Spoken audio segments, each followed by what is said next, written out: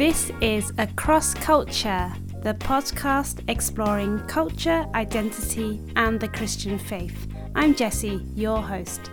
Well, hello. Welcome to another episode of Across Culture.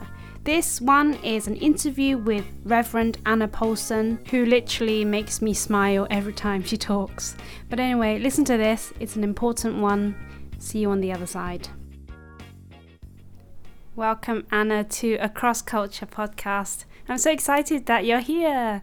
I know we planned this interview a long time ago. Well, at least I asked you about it months ago. Oh, even before I started the podcast, I already asked you. But thank you so much for still being willing to be part of this. I'd like to start off with you just saying hello, and then if you can just introduce yourself to our listeners, that would be great. Hi everyone, I'm Anna Paulson. I'm a vicar in Southall, and it's really lovely, Jessie, to be with you and your listeners today. What an absolute privilege to be part of this. I think what you do is amazing, so this is a great honour for me. Thank you, and it's a great honour for me to have you as well. So why don't you tell us who you are, a little bit more about your interests maybe? Yeah, so we have been in Southall now for nearly 18 years. And after training at Ridley Hall Theological College, and then we moved to Alperton and served curacy there and in Ealing. Mark, my husband, served in Alperton, I served in Ealing, and then we came to Southall. And so it's just such an incredible, diverse, vibrant, multi-religious, multi-ethnic area. And we are so blessed because the church just entirely reflects that. So large group of Christian Asians at our church, African Caribbean worshippers, and more recently Iranian worshippers. So really beautiful, diverse, vibrant church, and we just thank God for the absolute privilege of serving here. Wonderful. And how does your church reflect the diversity of the peoples who are in it? So in all areas, really. So our mission action plan starts with the vision of Revelation 7 and the great multitude gathered around Jesus in worship. And that's at the very heart of who we are. And we try to make sure that in all our ministries and in all our leadership, we reflect that great multitude gathered around Christ. So whether it's in our Sunday worship or our weekday community ministries, in our PCC and how we organise the governance side, how we work together as a body united around Christ, but also celebrating our differences is really at the heart of everything that we seek to be. Great. Yeah, that's really good and really important, because I do think that, especially in the white majority church, that doesn't happen so much. Not just white majority, actually, any other majority church, when there is people who are from minority cultures or backgrounds, then the difference isn't often celebrated. Rather, I feel like the minorities feel like they have to assimilate, so they would rather, hide their difference. So I think it's great. Yeah, it's great that you emphasize that. Yeah, I mean, there's so many churches that are very hospitable, but still work on the assimilation model in the sense of welcome, come be part of us, but actually come and be like us as well. And what I think is different about the intercultural model is that we say every time someone joins us, we will be different and we will change. And we welcome you to bring all that you are. And in fact, we really don't want you to be like us, and we want you to be you, and we want you to change us. So I think that's about how space gets changed and new communities are formed. So and so many churches are on that journey and that road, but perhaps a privilege for us has been having had a few more years of trying to function like this. I think that's so cool. Sorry? Yeah. No, I mean, it's a calling. I think it's a real calling, but it takes time, and it takes willingness to listen and learn and be together. It's not something that you can just pick off a shelf, because it's so much about the people who come, and the stories, the individual unique stories that they bring, and listening and loving people. It still comes back to kind of being gathered around Christ in worship, but in love for one another, doesn't it?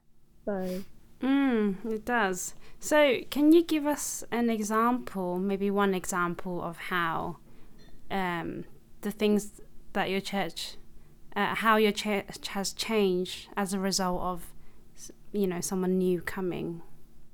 Yeah, I mean, that's an interesting one, because we have lots of new people the whole time. So I think it is about learning and listening. So for example, let me give more recently, we have had the privilege of welcoming many people from Iran, and that's a journey, of listening to the pain of displacement, but helping us all in that. We all, I think, have to reflect on our own place in the world, and how we are all resident aliens, to use an expression of Stanley Hauerwas. So actually, when you listen to someone's story, it shows you the truth of your own story, if that makes sense. You have a different perspective as well, right? Because of that. Yeah, absolutely. And so then how we not only say, I think it does also raise questions about who is guest and who is host, and how we try to break down that so that Christ is host and we are all guests, all of us. No matter, and it's not about how long we have been in the UK or in Southall or at our church. It's about, we are all equal. And I think that's the wonderful radical vision of Revelation 7, is that there's absolutely no hierarchy, whereas church often functions on hierarchical grounds, doesn't it? And so yes, I'm the vicar. So it's but I like to see that as lead servant, but there's no hierarchy in the Revelation vision. Nobody is othered, nobody is judged, and we are there simply united by our common focus on Christ. Yeah, that's really good. And I don't know how much you want to go into identity politics, so you can say as much or as little as you like. But, just now you said that you're the vicar of this church, which is very multicultural, and it sounds like intercultural. It sounds like there are relationships and people wanting to learn from each other, which is wonderful. And so how does it feel for you to be a white woman leading this church in this area? It feels such a privilege. It's a journey for me because I'm a woman of white privilege. I recognize that. And for those of us who are white privileged, it's an ongoing daily work of self-reflection in ourselves for how do I surrender control, power? How do I lead with integrity in a way that builds up my Black and Asian brothers and sisters and genuinely seeks to love and serve them? I think, there's the Church of England as a whole is a white privileged, institutionally racist organization. And so I'm well aware of the need to work constantly on myself.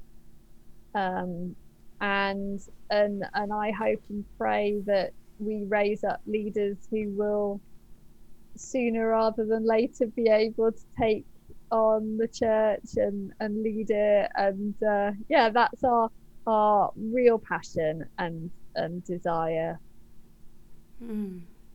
So yeah, in terms of you saying that it's something that is self-reflective and something that you're daily learning and doing like an internal work, I guess, in yourself. Yeah. Can you give us maybe an insight into what some of these things are? Yeah, so I think deconstructing my whiteness and dismantling, I went to a really good day recently called Dismantling Whiteness. And deconstructing my privilege means, for example, a friend of mine in the congregation recently, Black friend, said that she had someone refuse to shake her hand at the peace. And I was really upset about this because, we are a very, very friendly church. And I was shocked. And then in self-reflection, I realized what my shock reveals. It reveals that I've never ever had I've had people refuse to shake my hand, but not because I'm white, not because of the color of my skin. Is it because of COVID? Did it happen before that? But not because of the color of my skin, because of my ethnic background. And I think it's moments like that where you realize your own privilege, your own power, and how I move through the world with a whole set of assumptions that are weighted daily in my favor.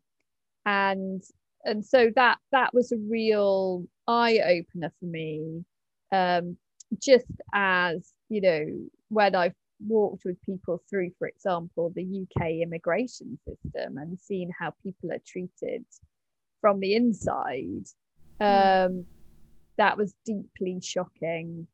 But I have to recognize that in being shocked myself, that just says so much about the privileged life I have led. Yeah, thanks for sharing that. It's interesting that you say that kind of in you being shocked, it reveals the kind of privileged life that you've lived. I'm trying to think, can that be applied in other contexts? So if someone, if we take another race, if someone is in a largely Asian area, whether or not they haven't experienced some of these things, and therefore they would be shocked too if they heard about how people are treated in the immigration process.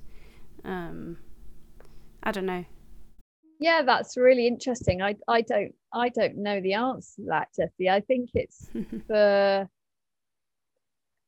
I think what I am very conscious of is that the majority of not, and I know that people disagree with the term white privilege, and in the UK there are lots of people who are white but do not have privilege, but they have never I don't believe there's discrimination on the basis of their skin color. They've had huge disadvantage for many other reasons, for which we also struggle for justice for them, and what to say, solidarity, show solidarity with them, but it's not something that it's racism doesn't touch them. They are white.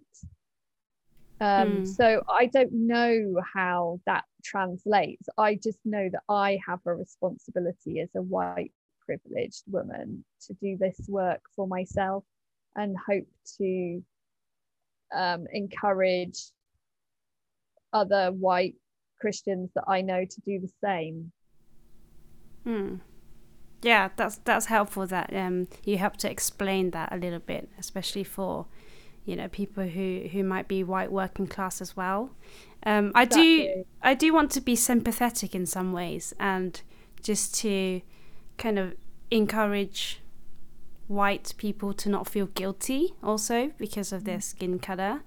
And I think a lot of the discourses that we hear these days is very much like, okay, if you're white, then you can't say these things, you have to be allies, you have to listen. And I think it does put people in a bit of a difficult position. And in my experience, other ethnic groups are racist, but maybe the connotations and the consequences are not as great as when whites are racist against other groups. Does that make sense? It does. I mean, I think it should be uncomfortable at the moment. I think it's rightly uncomfortable. And I think, I've been reading and working with Layla Said's amazing Me and White Supremacy workbook.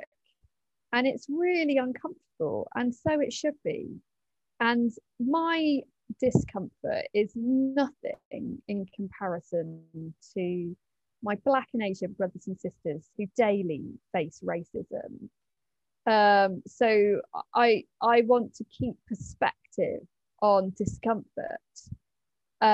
You're right. I think white guilt doesn't help anybody, because it can lead to inaction. So, we need to do that work ourselves. So that, yes, there needs to be repentance, absolutely. And yes, that should be feel uncomfortable. But from there, we need to, I believe, work to move forwards and take action. I think what we're facing, and which she talks about in the workbook, is a particular form of anti-Black racism. And I think that's something that we need to tackle together. But I'm far from, as a white woman, I have to start from where I am and take responsibility, first of all, for myself, and hope that that gives inspiration to others who might take a similar journey of self-reflection. Yeah, thank you for that. And without giving us too many spoilers about the workbook itself, what kind of tips or practical ideas does it share, or maybe that you've thought about as well in terms of taking action? Yeah, so I mean, I'm only halfway through, so we've been, she really helpfully unpacks things like white superiority, white fragility, white exceptionalism. So it's a sort of work of deconstruction. I'm yet to be reconstructed, but I think so. For example, at our church, what we have done, a couple of practical examples, is that in the spirit of Uncomfortable Conversations with a Black Man by Emmanuel Acho in the States, I asked a couple of my black friends here if we could have uncomfortable conversations with a white woman. And so I get to send them questions and say, well, what do you think about this, or what's your experience of this, or and which has been really helpful, because these are women I trust deeply and who love me in all my brokenness, fragility, and white privilege. And from that starting point of fellowship, Christian love, I ask questions, and that it is born in relationship, isn't it? Yeah. That's where the journey begins for each of us, is actually in relationship. So that's been really insightful and really helped me to grow. And sometimes they quite rightly call me out on things that are uncomfortable, and so they should, and that's what I'm asking them to do too. And the other thing that we did last year after Black Lives Matter and the tragic killing of George Floyd was that we started a faith, race and culture group at church. And that's a mixed group of about a dozen of us who are just looking at the life of our church together and looking at how racism and prejudice impacts us, and how, there's so much that is under the surface. If you think about the iceberg of racism and white privilege, so much under the surface, so much is unconscious, so much is about, somebody called it recently, posture, the posture of white people in intercultural spaces, in multicultural spaces. What's our posture? And so we're looking at all of that within this group, and that's been, again, it's been really painful at times to hear people's stories. One thing we did last summer after George Floyd was killed was we had a prayer meeting, and it was very spirit-led, and took a very deep totally change of direction to what I got on my paper in front of me. Great. But deep sharing of stories that people often hadn't said before, of their experiences of racism in this country, and so painful to listen to, but so important that these stories are heard, and that we seek together to bring healing and justice and reconciliation. But I think that work is only really just beginning, because it's so painful for people to share these stories. Yeah, it sounds like at your church there has been some good kind of starting points, and the process has begun, which is good to hear. And have you seen any kind of how has it been since these conversations have taken place? Well, living in COVID, and so it's difficult because we don't get to see each other. But I think a renewed sense of wanting to function differently together, and a new sense of commitment, and also excitement, really, of God doing this work in us. I think that we are blessed to perhaps have had an opportunity to be slightly further on in our journey, perhaps, in some churches.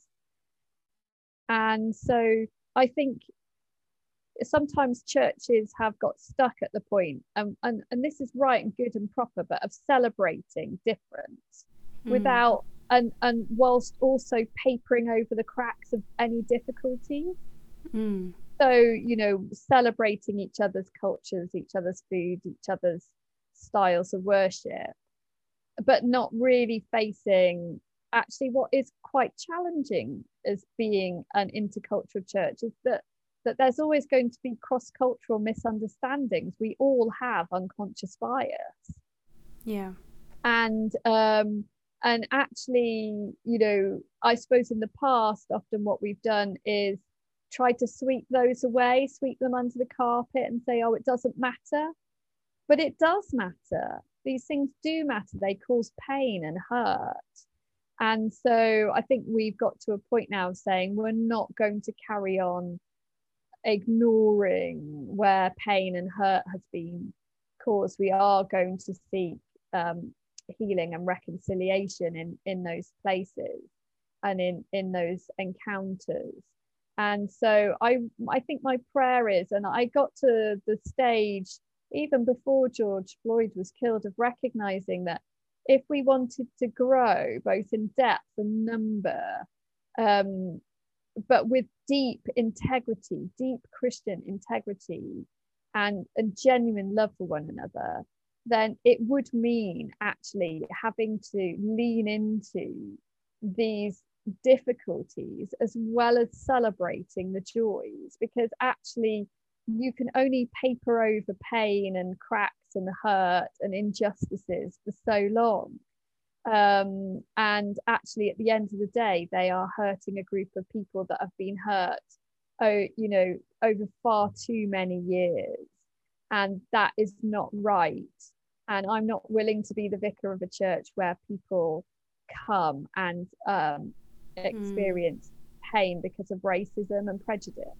And so actually if the Lord was then asking us, I believe, to take the next step towards being the people he wants us to be, by actually embracing and looking at the pain we cause one another, but actually that's the only way to come to genuine fellowship, healing, forgiveness, repentance, justice. That's the only way, just as, you have to have Good Friday before Easter Sunday, genuine life together, resurrected, spirit-filled life together depends upon embracing our pain, leaning into that, being honest about it, seeking, forgiveness, repenting. That's the only way to have genuine life. And that's the only way to really be that vision of Revelation 7. The people gathered around the throne can only worship with genuine hearts because they arrive. I love that passage. They arrive, they're hungry, they're thirsty, they have had no shelter, they're in tears, but it's only by doing that work with Christ of reconciliation that they then are free to worship. Oh, wow, that's beautiful. Listeners, you can't see, but Anna wasn't reading anything just now. She had her eyes closed most of the time. It is coming from her heart. And yeah, I hear you. And I hear the kind of emphasis on the fact that it's uncomfortable and difficult, but well worth it. And actually thinking about this kind of process of awareness, honesty, lamenting together, repentance, acceptance, reconciliation, this kind of thing isn't just a one-off as well. It could be hard work and take a number of years, but actually it's an ongoing thing and it's a journey, because there's always going to be change of people, there's always going to be new things that happen in society, and culture always changes, right? Culture is something that is dynamic. Which is why I loved how you said earlier about how your church aims to learn from each other and to change when there's different people who come into the church as well, because of the dynamic nature of culture, so long as we don't compromise on some of the biblical foundations. But I definitely see that about the work of reconciliation and how important that is, and how that is really governed by us being reconciled to Christ, and then that means us being reconciled to one another.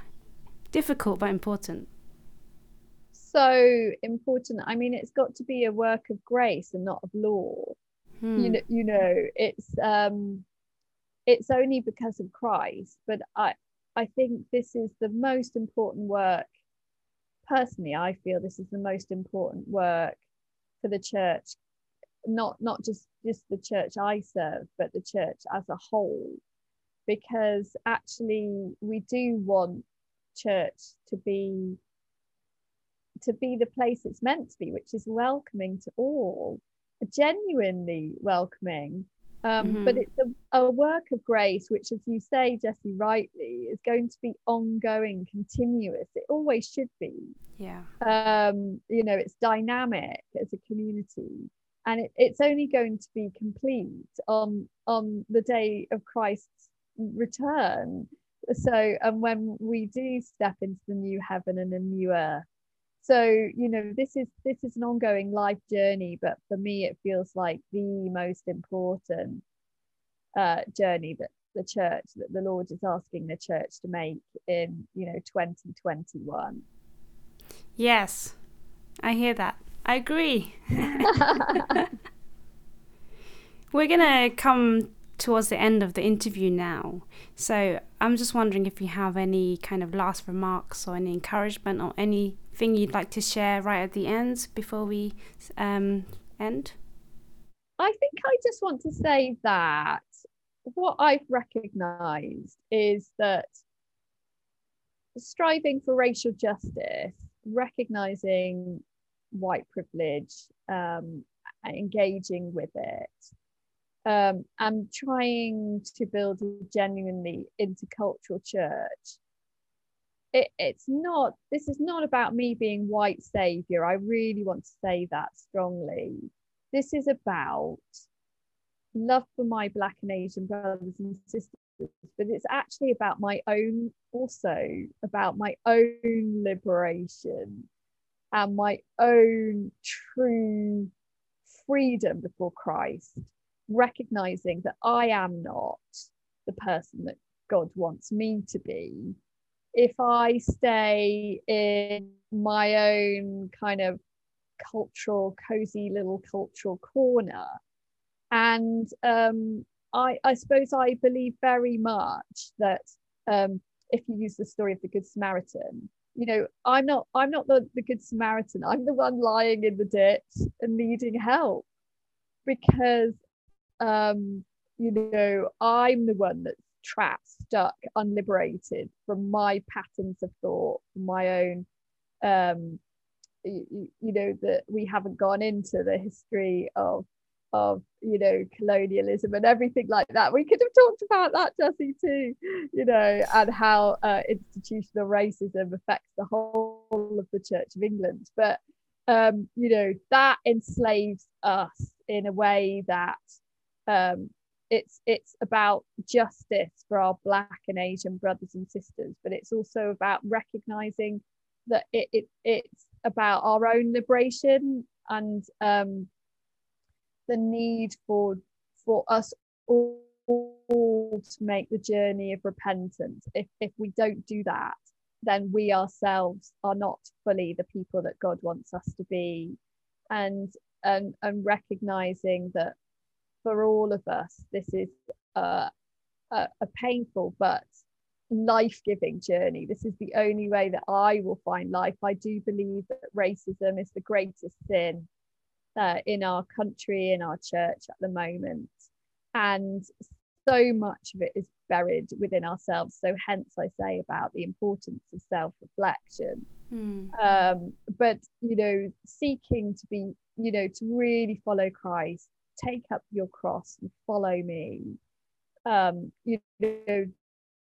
is always going to be painful, uncomfortable, and yet it is a way that leads to life. Whoever loses their life will be given life by Christ, and so it is in that vein.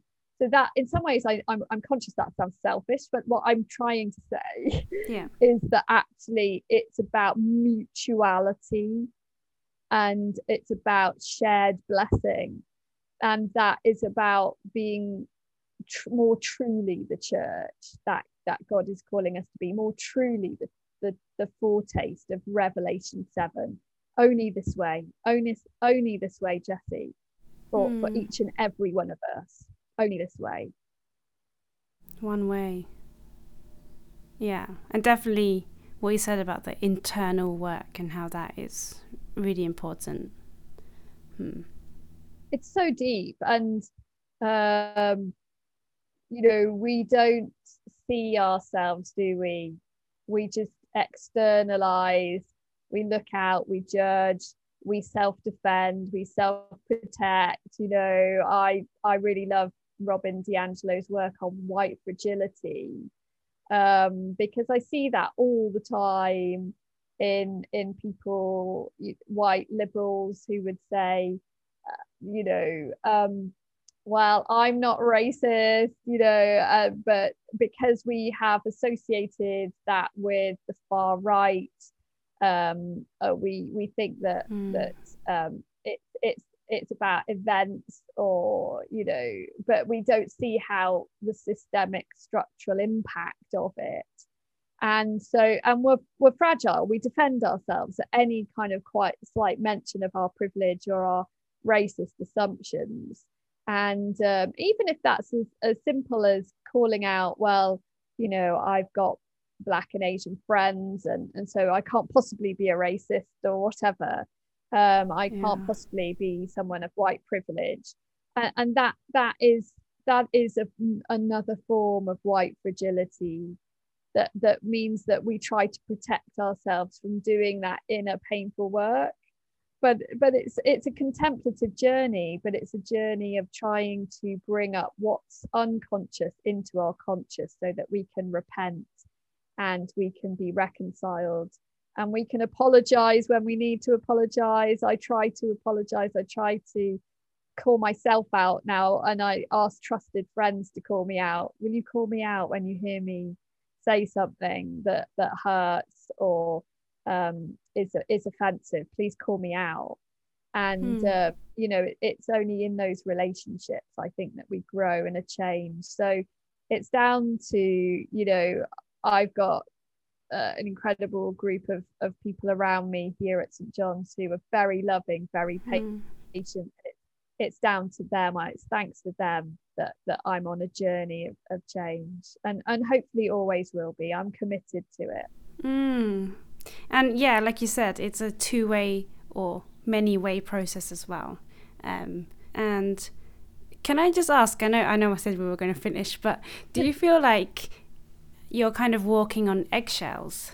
Not when I have relationships of love and trust, because actually, and when I've got perspective. So I believe people here love me, and I believe I hope they know that I deeply love them. And so we're doing this together, and I know that people don't want to cause me pain by calling me out, but I'm actively saying I want to be uncomfortable. I want to have taste, and it can only ever be taste, Jessie, of the pain that you have carried for so many years. I have a deep commitment to the fact that my Black and Asian brothers and sisters must not be made to carry the burden for change. Racism is a white problem, and they must not be left carrying the burden to change. So whilst I don't want to recenter on whiteness, I don't want to say, oh, it's the white saviors are going to sort all of this out, kind of no way. It's got to be a response. It's always a response to our Black and Asian brothers and sisters, and it's a posture of solidarity. It's not about being savior, it's about solidarity. But it is about saying the responsibility is with me, and not burdening the people who have been burdened over so many years, so many centuries, with the need to solve the problem. That's no good.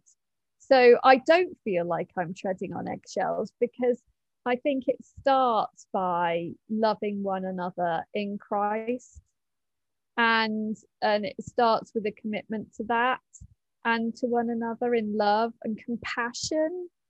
And people who know me and love me are compassionate towards me. They know I expect to mess up. I will spend my life messing up, Jessie. White privilege is not something that when you recognize it leaves you. It's always going to be with me, with my children as well. And so I expect to mess up a lot. I do a lot, and I expect that to continue. But by the work of grace in my life and in deep, committed, trusting relationships, that can change, I believe. So no, it's about freedom. This is only about freedom in Christ. Yeah, that's a foundation.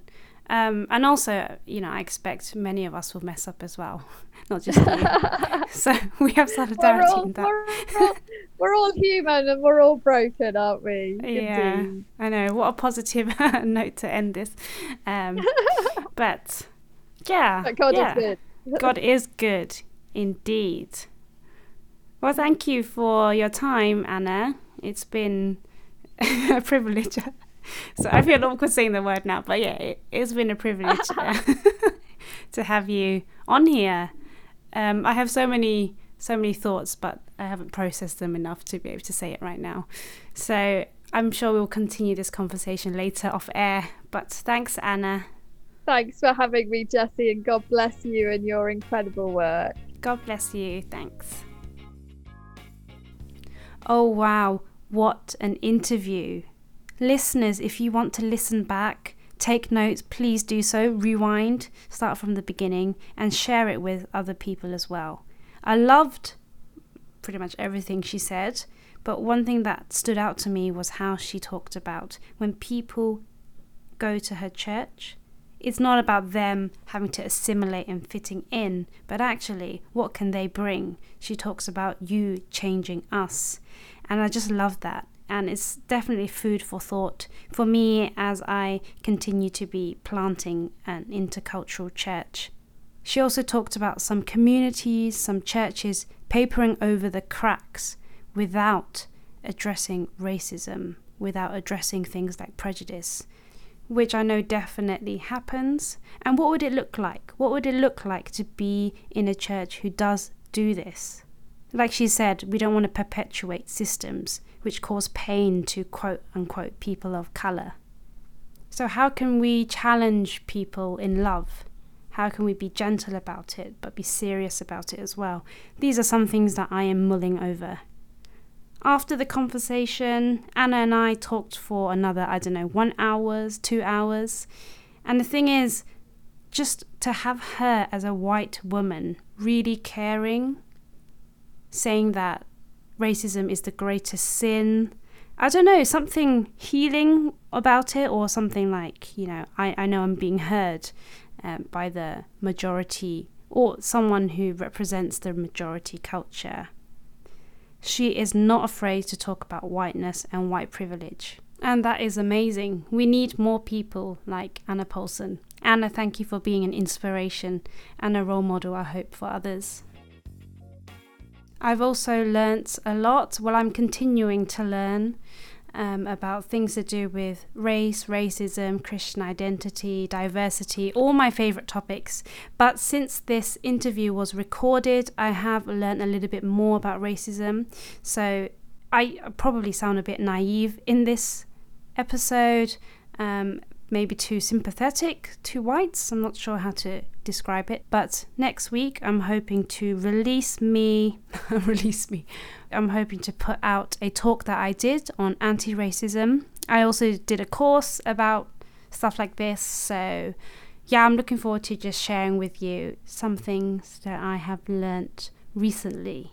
This is a journey that I'm on, and a journey that I hope you are on too, because we can't ignore this anymore. It has to be addressed. We must educate ourselves and do something about racism. On that note, see you later.